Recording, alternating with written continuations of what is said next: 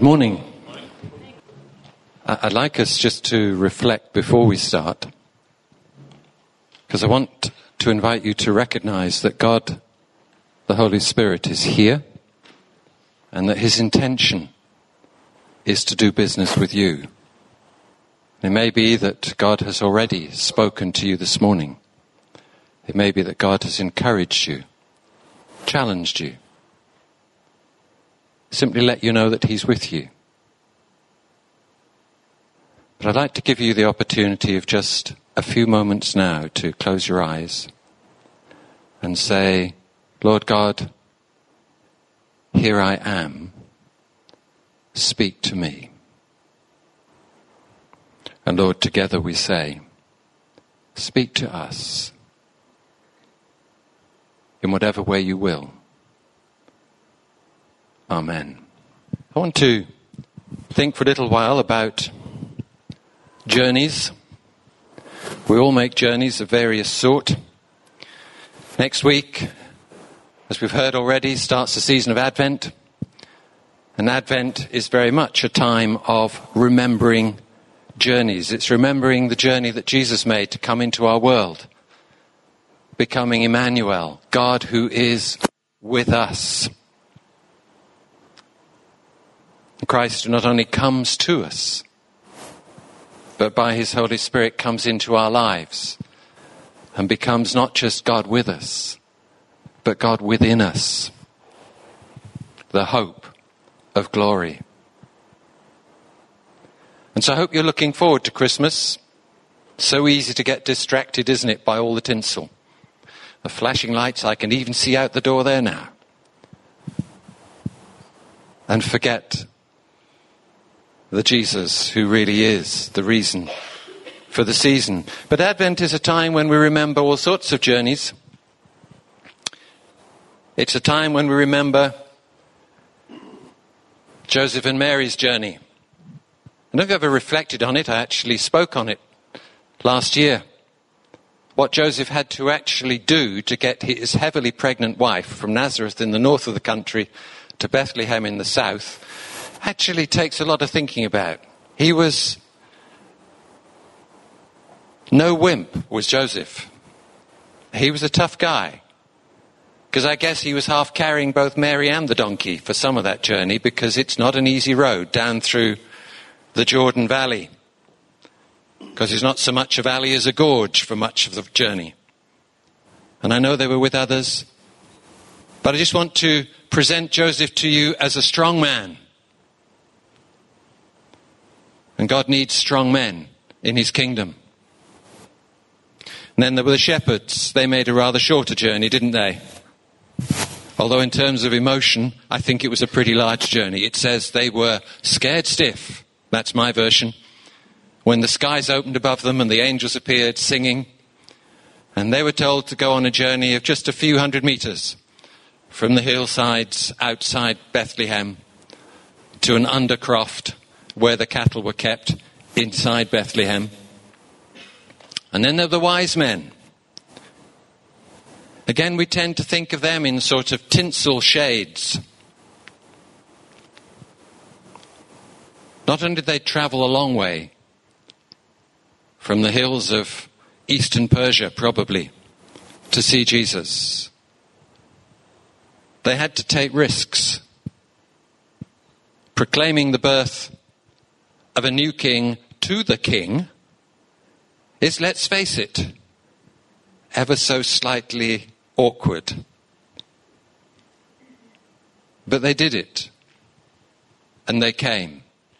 And it probably took them several weeks on the journey. More strong men prepared to do what they knew had to be done because God had spoken to them. And then there's you and me. What sort of journeys are we going to make over this Advent time? Journeys to shops, or you do it online. Don't have to move from home. But are we going to make afresh that journey to meet with Jesus? It's just an opportunity in the year to remember that Jesus came for you and he came for me. And we're invited to join the journey to Bethlehem. I know it was a long time ago, but it still is relevant. There could not have been a cross without a cradle. And the wonder of that cradle, of the God who, as I was reading in Psalm this morning, in Isaiah, it says he measures the heavens with his finger.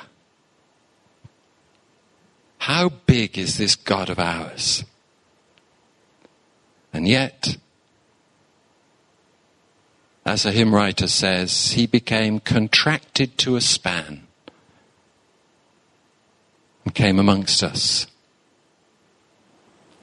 This is what we look forward to as his people at Christmas. Look forward to remembering and celebrating together.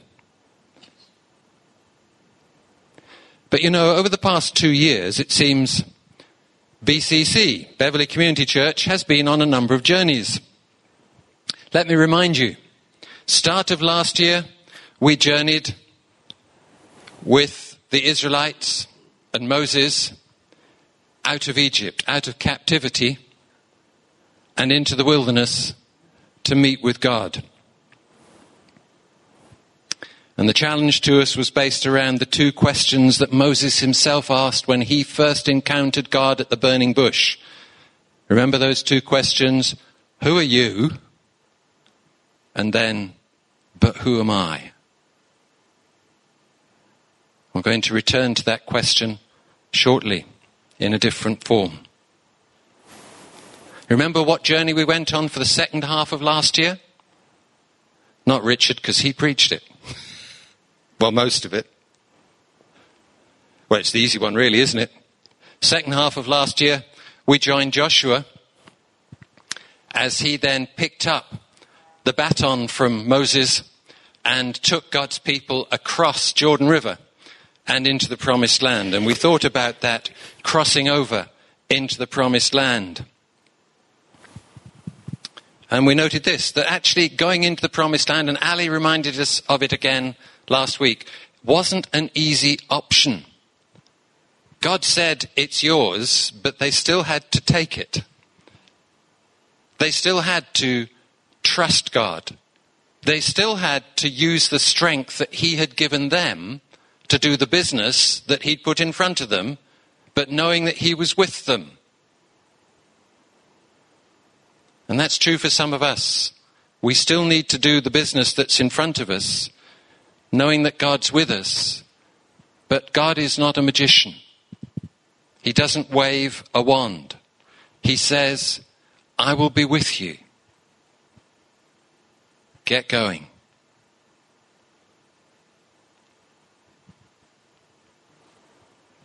And then, start of this year, we began the long journey, but a good journey with Paul through the Acts of the Apostles. And we finished that just 3 weeks ago. And was it 19 episodes we had? 19 episodes of journeying with Paul. So it's fair to say we've been on a fair bit of journeying as a church over the past 2 years. Paul's journey is a very different sort of journey. And the question that I found myself asking was, what was it that drove Paul? Now, Richard did suggest some answers, but we read a scripture 3 weeks ago which perhaps gets us even closer to the answer of what it was that drove Paul, and perhaps what it should be that drives us. And actually what we've been singing about this morning, and thank you, Richard, for laying the platform for this morning too.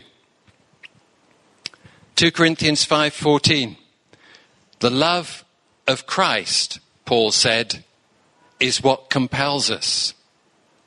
Now, the thing that fascinated me about this word, that's it there. Bit easier that way. Syneko. It's impossible to translate in English because we don't have a direct translation for this word. It means all sorts of things. If you look at the different contexts it's used in Scripture, those are some of the contexts that it's used in. The love of Christ compels, constrains, holds fast, hems in, even infects. You know, when it says that Jesus went to Simon Peter's house because his mother-in-law was sick of a fever, she was synechoed of a fever. And I love it when God gives us words that actually we have to think about in a bit more depth. And that's why the work of translating scriptures is such a challenge, because there aren't so often direct equivalents that you can just say, well, that's what that means in English, and so we just swap it across. It just isn't like that. It is for some basic words, but for an awful lot of words, we have to grasp what they mean.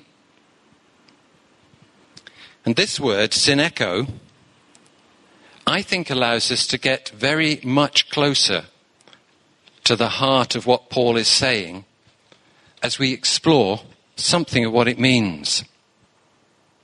Paul is saying very simply that the love of God has so infected me, so gripped hold of me, so bound me up and hemmed me in, so I have no other options but to do what I do.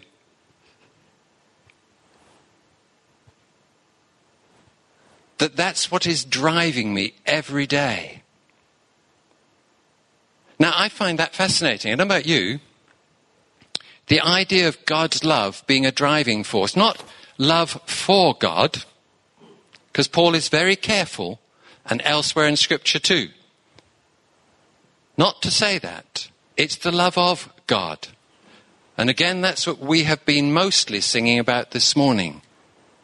It's God's love for us. It's as we begin to realize just how much God loves us, despite who we are, where we've been, what we've done, what we still do, the extent, the depth of God's love that actually should become the driving force that takes us through each day and into the world. As part of the preparation for this, I had the dubious pleasure of reading Tertullian's third journal. He wrote in the 2nd century, and he was writing to the Roman authorities to say, can I just ask why it is that you are killing Christians? That's roughly how it starts. And then he has a long list of all the things that they've been doing to Christians. And at the end of it, he basically says, but actually, you've been killing people you know are good. So, can you just tell me why?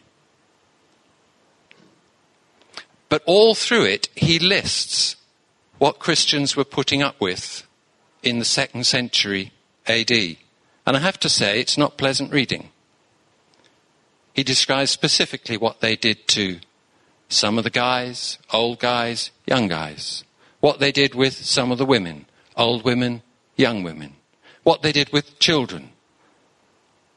And you think, how on earth did they put up with this? What would I have done in their position?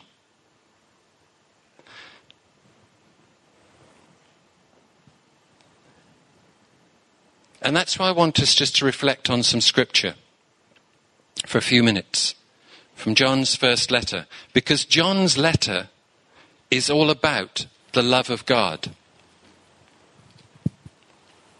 And in just one little passage from it, let's see what God has to say to us. I want to start at verse 7. It's difficult to take bits out because it's one single letter, but there we are. He says this, "Dear friends, let us love one another, for love comes from God. Everyone who loves has been born of God and knows God, and whoever doesn't love doesn't know God, because God is love. And this is how God showed his love among us. He sent his one and only Son into the world that we might live through him. And this is love, not that we loved God, but that he loved us and sent his Son as an atoning sacrifice for our sins. dear friends, since God so loved us, we also ought to love one another. No one has ever seen God, but if we love each other, then God lives in us, and his love is made complete in us. We know that we live in him and he in us because he's given us of his Spirit. And we've seen and testify that the Father has sent his Son to be the Saviour of the world. If anyone acknowledges that Jesus is the Son of God, God lives in him, and he in God. And so we know and rely on the love God has for us. God is love. Whoever lives in love lives in God and God in him. And God is made complete among us so that we will have confidence on the day of judgment, because in this world we're like him. There's no fear in love, but perfect love drives out fear, because fear has to do with punishment. And the man who fears is not made perfect in love. We love because he first loved us. And if anyone says, I love God, yet hates his brother, he's a liar. For anyone who doesn't love his brother whom he has seen cannot love God whom he has not seen. And he has given us this command: whoever loves God must also love his brother. Everyone who believes that Jesus is the Christ is born of God. And everyone who loves the Father loves his child as well. And this is how we know that we love the children of God: by loving God and carrying out his commands. And this is love for God, to obey his commands. And yet his commands are not burdensome, for everyone born of God overcomes the world. And this is the victory that's overcome the world, even our faith. And who is it that overcomes the world? Only he who believes that Jesus is the Son of God.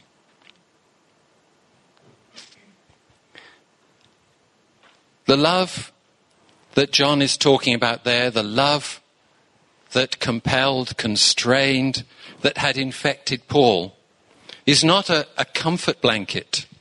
It's not a security measure, although it is indeed both of those. It's a powerful driving force right in the center of our lives. Not just Paul's life, not just John's life, but our lives, your life, the love of God. As we get to understand just a little bit of how much God loves us, it begins to change the person you are, the person I am. It begins to change the things we do, the things we say, because it infects us too. God's love is meant to be infectious. It's meant to get hold of each one of us.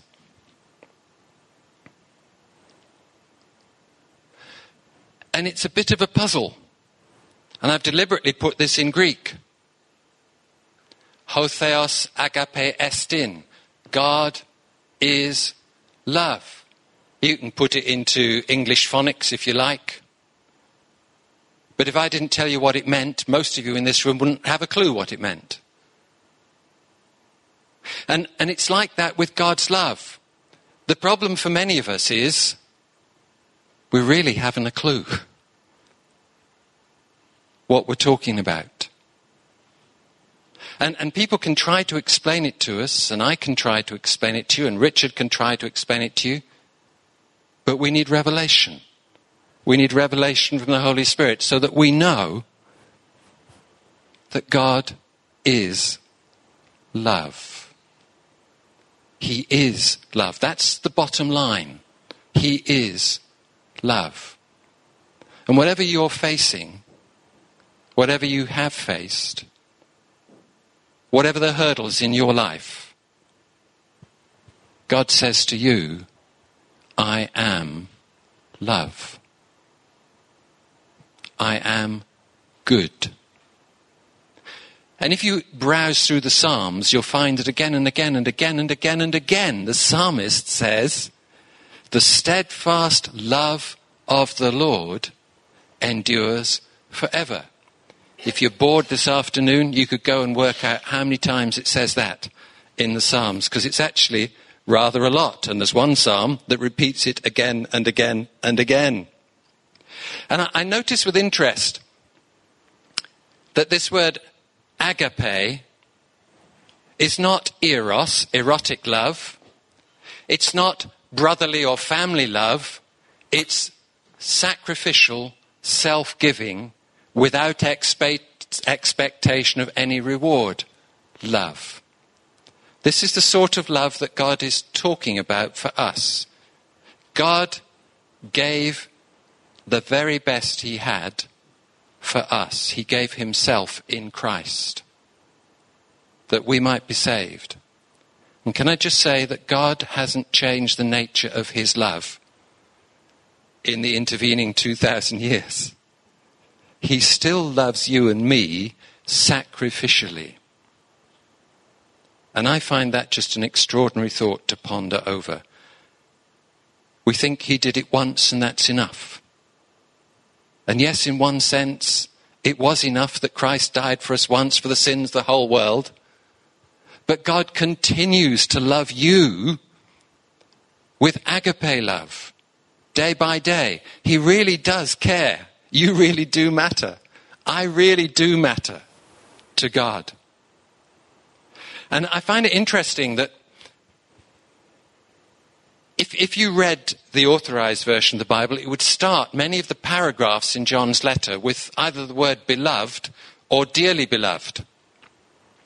And we sort of think that as a sort of rather twee phrase these days, which might be used on a television program when they're taking off vicars in churches. Dearly beloved, the scripture moves us in sundry places and in diverse manners, etc. You know the stuff, yes? And the Vicar of Dibley has been known to use this phrase. But what's it really saying? It's the most interesting word. Oops. It's actually this Greek word, agapetoi. He's saying, you who are the ones who are dearly, sacrificially, and totally loved by God, this is what I want to say to you. John uses two ways of addressing people in his letter, and he uses them interchangeably all the way through, almost alternately, but not quite. He refers to them as children, God's children, and he refers to them as God's agapetoi, God's sacrificially loved, never going back on this love, God. Because he's saying, you're facing tough times. It's not easy. There's a world that's against you. There's an enemy that's against you in the spiritual realms. But what keeps you going is knowing this, that God loves you. You are safe, secure in the eye of God, in the arms of God. And when I read through Tertullian, the descriptions of people going through to their death, you see, it really puzzled the locals. And it's from that description that there comes that phrase that we often hear quoted, see how these Christians love each other. And Tertullian has got some brackets in the middle of that statement, which I didn't know about till I actually read it. See how these Christians love. And in brackets he says, we hate each other. Odd people, these Christians. How they love one another. In brackets, we prefer to stick knives in each other. He's just drawing a parallel. He's saying, for you Romans, Christians are a real enigma. They just don't do things the way we do it. They love one another. And love drives them. And love flows out of them. And that's why Tertullian says at the end, so why do you want to kill us?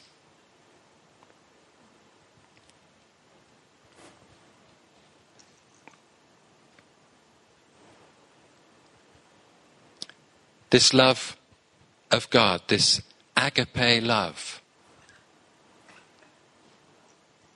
By the way, you can describe yourself as an agapetoi or an agapeton, a dearly loved one of God. When life's getting tough, look in the mirror and say, I'm an agapeton. What a silly word to say, because we're not Greek, are we? But say in the mirror, I'm dearly loved by God. He really does love me. It's love that brought about our new birth. And as we read in that passage, John tells us it's also love that evidences our continuing relationship with God. That's what much of that passage we read is all about. And he also tells us that as you begin to know that love of God, as you begin to let the Holy Spirit just open your understanding to grasping hold of just how much God loves you, he says you realize you can rely on this love. You can rely on this love when you step out the front door into the street and face whatever you have to face. You can rely on this love if you've got to know this love.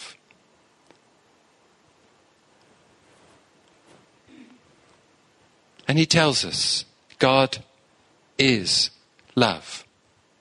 Whoever lives in love, lives in God and God in him. And love is made complete among us. This is the thing that the Romans and the barbarians around just could not get hold of. This love stuff.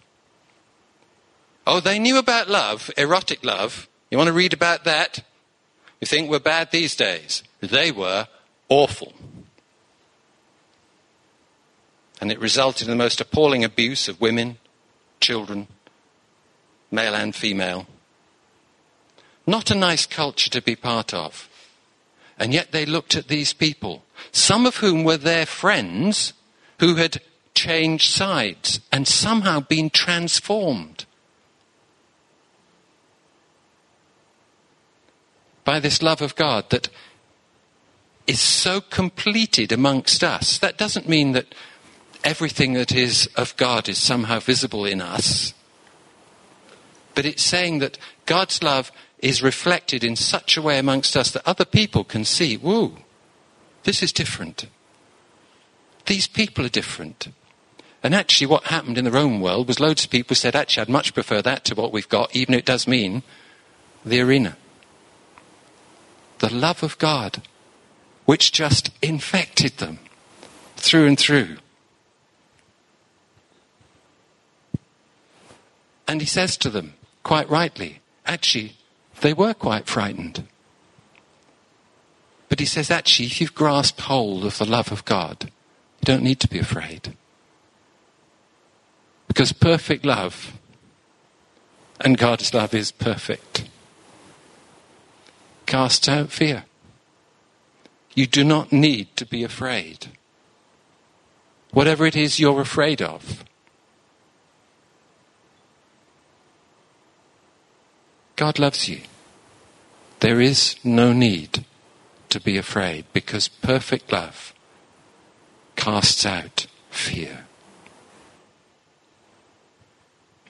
And he reminds us that everything that we do, every way in which we reach out to others in love, we do it because first he loved us and we're driven by that love of God that compels us, that infects us, that takes us forward.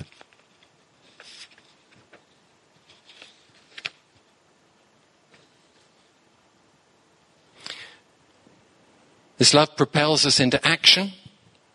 Again, that passage is quite clear. We learn to love God as our Father. We learn to love his children. That's one another. We learn to love through our obedience to his commands. And this love, John says, makes you an overcomer. Once you grasp that love, then there is absolutely nothing out there that can make you afraid anymore. Nothing. And again I stress, John was writing to people who were facing very tough circumstances if they declared their love for God. And John says, no, actually, this love, once you've got it, it makes you an overcomer. And that actually made some of the Romans cross. And again, in Tertullian, when you describe, it describes how some people were, the ways in which they were killed, I won't go into details, by people who were just so angry because they couldn't make them change.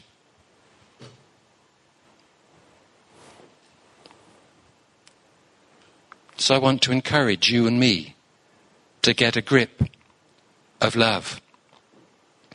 Peter told us 2 Sundays ago that this life is just an hors d'oeuvre before eternity. Was that your own original phrase, Peter? It sounded like it. Right, so. It was. I like it. It's a really good one. I shall use it in various places. And he told us that we were to learn to be an inspiration, to be inspired, and to be an inspiration to others through God who lives within us and who works through us. It's the same principle, the love of God, that actually makes us able to be what otherwise we simply can't be. And last week, Ali talked to us about On the Brink. I presume there's a baby, is there? Is this why he's not with us this morning? Lord bless them, whatever state they're in. But he told us to be strong and very courageous, not afraid or dismayed, which I happen to know, because I did some teaching on this some years ago, is 2 Hebrew words, chazak and amatz, which mean get a grip and hold tight. And I thought, syneko. It's a word about getting a grip and holding tight, except it's God getting a grip of me and holding tight onto me. And I thought, that's exciting, but that's because I'm like that. Bit sad, really.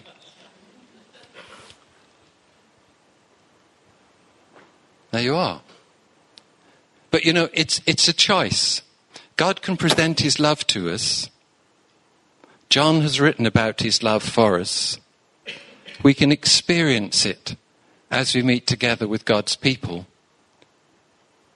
But do you want to risk living your life on the basis of God's love? That's the challenge. Are you willing to step out on the basis of knowing that God loves you? Are you willing to look at your neighbours and say, I can actually talk to them because God loves me? Are you willing to step into the feet of St. Paul, the shoes of St. Paul? I can go anywhere because God loves me. So it doesn't matter where I am, I shall still be with God and in his love. And he will go on having sacrificial love for me. Choose love. Love life. God's got a hold of you that's firmer than you could ever know. And he's never going to let go. That the chazak and amatz word, when I was first exploring them for some teaching I was doing, I was pointed towards a tug of war team. You know, with the 2 teams on either side, the instruction is take hold and, what was the second one? And pull, isn't it? Take hold, take a grip, pull. But actually, one of the teams loses. God never loses his grip on you or me. Never, ever, ever loses his grip on you. You can trust him. Here's a question for you. Where does this come from?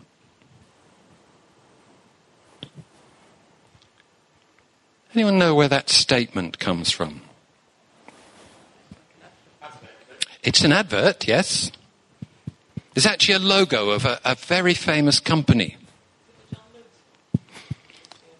No, but you're in the right sort of area. It's actually Hallmark cards. This is their logo. Although I have to say I got out some recent ones and it's not on them at present. But it is the company's logo. When you care enough to send the very best. And actually, John Hall, who set the company up originally, was a Christian. So I don't know if any of this was going on in the back of his mind. I don't know at all. It doesn't tell me. But what I do know is this, that God loves you and me enough to send the very best. True? Hallelujah. He gave his only Son so that whoever believes in him shouldn't perish, but have everlasting life. And as I explored the verses on God's love in Scripture, I found something that puzzled me. Almost every one, like that one, John 3:16. Love is in the past tense. God loved us. But it's a past continuous tense. You see, it didn't depend on what I was like. It doesn't depend on what I do tomorrow. God loved and continues to love you and me with sacrificial, self-giving love. And so, there's an invitation to every one of us to join the journey. A journey of knowing God's love better. And there are times when it's not easy. You say, God, where are you in my circumstance? But I want to say to you this morning, God is love. It's not changed. It's just there are times when it's not so easy to see. God is love. And then we're invited to the journey of helping others to know God's love as well. And there are two parts of that journey. There's a journey of discipleship, helping others to grow in their knowledge of God. I don't mean information about God. I mean experience of God. And then it's reaching out to those who know nothing of the love of God and introducing them to the God who loves them just as much as he loves you and me. And so I want to invite you really to ask that question as we finish. Are you someone who is overcome by life? Or are you someone who is an overcomer in life through the love of God that's in you? Because that's what Paul was. Paul was an overcomer. He overcame all the situations. And you read about them, the shipwrecks, the hardships. He was lashed 10 times. And all sorts of things he put up with. Just because he was a tough guy? No. Because he was infected with the love of God. It just empowered, it drove, it enabled. It was amazing. So you, where are you on the journey? And I ask that to everyone in this room. None of us have made it to the goal yet of seeing God face to face. I hope that every person in this room has started on the journey of knowing the love of God, of getting to know God better, of giving time to him in the busyness of the days we live in these days. Letting God touch you with his love. Allowing yourself to become ever more infected by the love of God.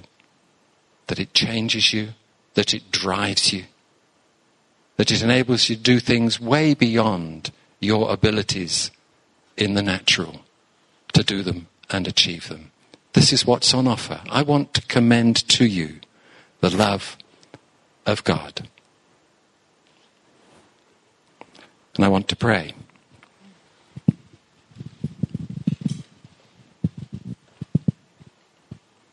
Lord God, I want to say thank you for your love for me.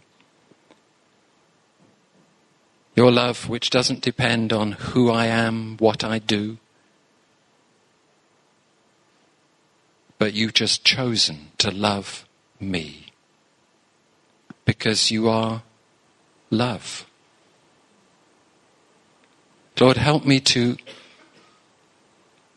grasp a little bit more of how much you love me, of how secure I can be in your love, of how unafraid I can be because of your love that holds me. Of those days when I doubt, you still love me. You're still with me. You're still for me. And your love began a good work in me, and it will be fully accomplished on a day when I see you face to face. And Lord, I ask for each one of us here who perhaps is struggling with knowing that God loves them because of what they're going through at the present time. Lord, I simply ask that you would help them to open themselves once more to a fresh revelation of your love, your care for them. Lord, we thank you that you are the God of love and that you love us and that you love me.